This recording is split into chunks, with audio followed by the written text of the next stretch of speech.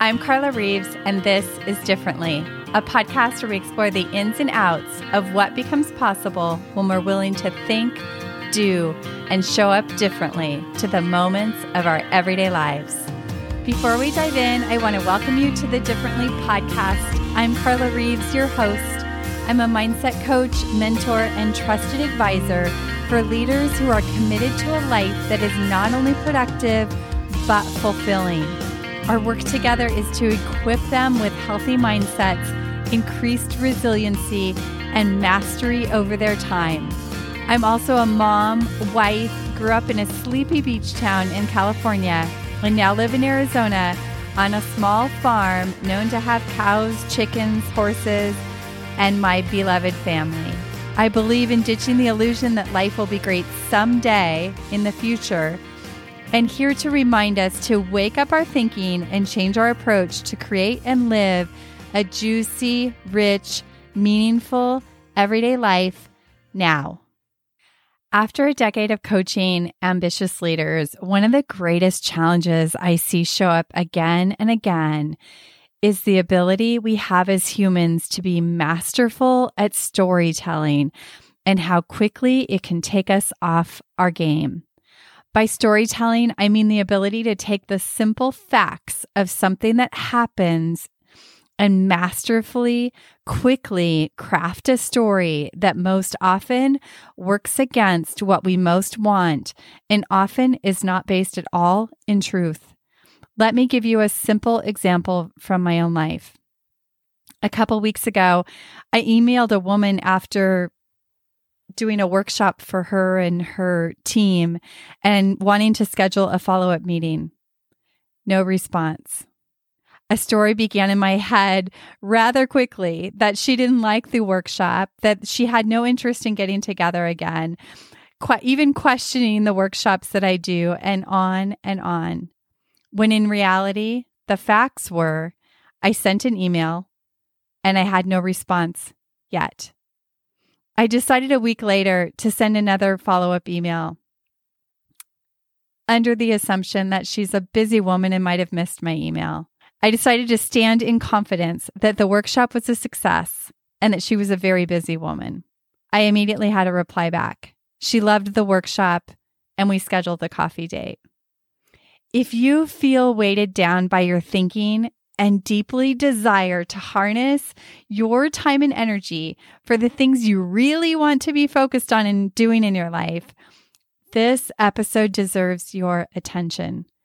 I see people waste enormous amounts of time and energy spiraling in negative thinking. Here's another example. I just actually got off a coaching call with a client who had slipped into a place of feeling less than, had lost her confidence, which was impacting her level of passion and motivation. When we identify what had been happening and the story she was telling herself, it's not because she's lost her passion or she's lost her motivation or she's lazy. It's simply because any of us who undergo a barrage of negative self-talk, naturally we're going to lose that motivation and that passion. So what can we do about this? The negative thinking is going to happen. I think it's part of being human, but there are things that we can do to minimize it and really eliminate a lot of it in our life. And the first one is to identify the root.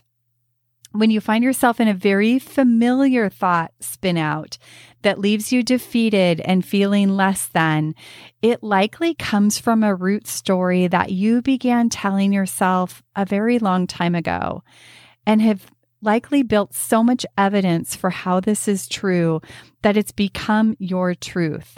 These are the trickier kinds of stories that we need to work on because they feel so real and true, and likely they've been around for a really long time. In my one-on-one coaching program, Elevate, one of the first things we do is to identify and free you of old, outdated stories that get in your way and prevent you from being and doing the things that you're here to do. To create lasting, sustainable change, it really involves getting to the root and being committed to doing the work here.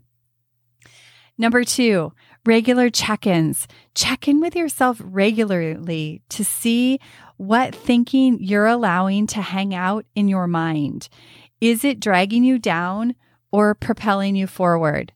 The negative thinking is going to happen. It's how you respond to it and how you let it perpetuate is where you have control.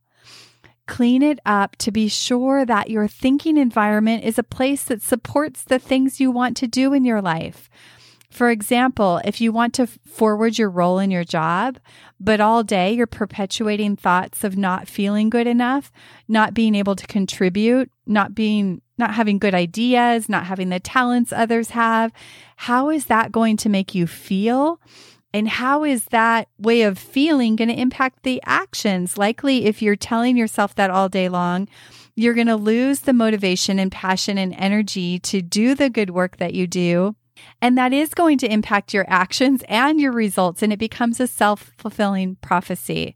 Just like when you're planting a garden and you want to prepare the soil and plant in a place where it can really cultivate life, the same is true in the bed of your thinking. You want to make sure you've got a place where you can cultivate good things and good outcomes. So write it out. Write out the thoughts. Get them out of your head. Call out the untruth. Remember what you do want, and then ask what thinking and actions align with that, and go do that. Number 3, check your story. We talked about this, but here's exactly how you do it. You want to ask yourself, what are the facts? And what am I making this mean? Or what story am I telling about the facts? And you can write this down. You can separate it so that you can really get clear about what actually happened and what you're making it mean. This is a tool that I use all the time with my one-on-one coaching clients. We separate the facts from the story they're telling because it often gets all collapsed and then it all just feels like the truth. And then we respond to all of it, creating a lot of unnecessary drama and suffering in our lives. Here's another example. Years ago, a client was dating and she wasn't getting a text back from the guy, and she was making that mean that she wasn't good enough. He wasn't interested. She was never going to find anyone, and ultimately that she was always going to be alone. You can imagine how that made her feel and how that impacted her actions. When in this moment, all it really meant was that she hadn't received a text yet. So we worked with her to do the very next tip I'm going to tell you around negative thinking, which is to assume positive intent until you know otherwise. That's number 4. This saves so much time and thinking energy. When you find yourself in a situation like this my client had, or one of worry, when there's really nothing that you can do, what if you assumed positive intent until you know otherwise? There's a quote by Mark Twain that says, "I lived a long and arduous life, and 90% of it never happened." That's the craziness we make in our mind. Imagine again all the time and energy you can harness by simply taking some different action here. Number 5 is align your focus. When you're stuck in negative thinking, allow it to be contrast for identifying what you do want. Write out what you do want. Read it every day. And then knowing that, ask yourself, what can you think and do right now that will move you a little closer to what you do want? And go do that. Storytelling. What are the stories that go around and around in your mind? Are they giving you mobility or keeping you stuck? Are they even true? When you're willing to take responsibility for this crazy making in our minds, you harness your inner power to really make profound change in your life. When you shine a light and check for truth on what you're telling yourself and call out the nonsense, the stories lose their power.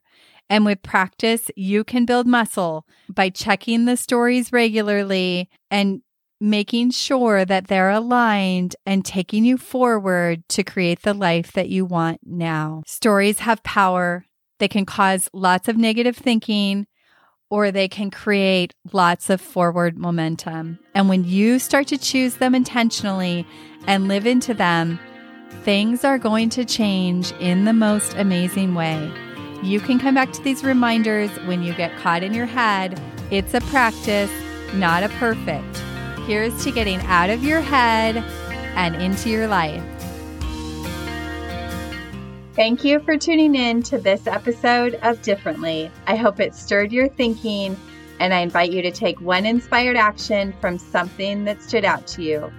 If you want to hear more conversations like this, hit follow on your favorite podcast app. And if this episode could impact someone you know, please pass it along. Remember, new episodes drop weekly. See you next week.